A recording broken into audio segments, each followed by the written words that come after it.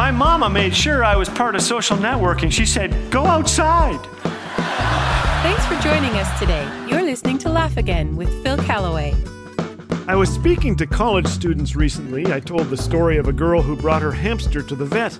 It hadn't moved in 3 days. It wouldn't eat or drink, just leaned up against the side of the cage. When the vet took the hamster out of the cage, Fluffy began walking normally, which baffled her. Then she noticed something in the hamster's mouth. Turns out the hamster had scarfed up a fridge magnet while outside its cage, then spent 3 days stuck to the side of that cage thanks to its magnetic personality.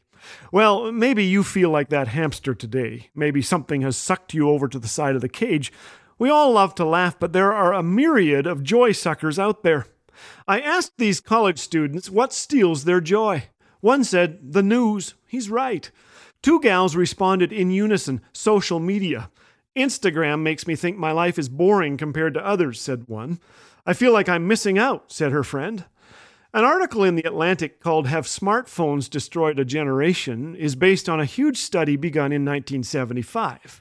First, there's good news. Teens today are physically safer than any teens they've studied before. This is because they phone home every 6 minutes and their parents drive them around. I added that part. But they're less likely to be rebellious, drink alcohol, smoke, or have premarital sex. Teen pregnancy is down. In fact, the teen birth rate hit the lowest level ever statistically last year, down 67% since 1991. Perhaps we're too busy staring at devices to have vices. But here's the however. The average 13 to 17-year-old spends more time than any previous generation in their room. Athena says, I think we like our phones more than we like actual people. My bed has like an imprint of my body. Dating is down. Insomnia is up. The number of teens who get together with friends nearly every day dropped by more than 40% in the last 15 years. Teens are more connected than ever, yet more lonely. Depression and suicide have skyrocketed. In the last 10 years, the homicide rate among teens has declined. The suicide rate has increased. One researcher said, teens are spending less time together, so they're less likely to kill one another and more likely to kill themselves. How sad. There's compelling evidence that the devices we've placed in their hands are having a profound effect on our teenagers' spiritual lives. Researchers say these devices are making teens, quote, seriously unhappy. We've created the perfect storm for anxiety and joyless living. This generation, says the author of a forthcoming book, is on the brink of the worst mental health crisis in decades. Those who spend more time than average on non-screen activities are more likely to be happy. There's not a single exception. The remedy is complex, but researchers agree. Put down the phone. Do something, anything, that does not involve a screen. You want to laugh again? It was fair for the vet to ask that hamster, what have you been feeding yourself?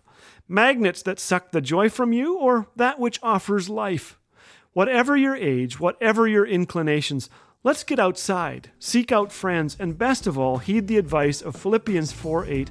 Whatever is true, whatever is noble, whatever is right, whatever is pure, whatever is lovely, whatever is admirable, if anything is excellent or praiseworthy, think about such things. Let's commit the joy stealers to the giver of all good things, the author of joy. A 15-year-old said to me, I keep my phone on all night because I need an alarm clock. I said, the alarm works if you use airplane mode. He said, oh. I told him, I dropped my phone out a 12-story window. Was I ever glad for airplane mode?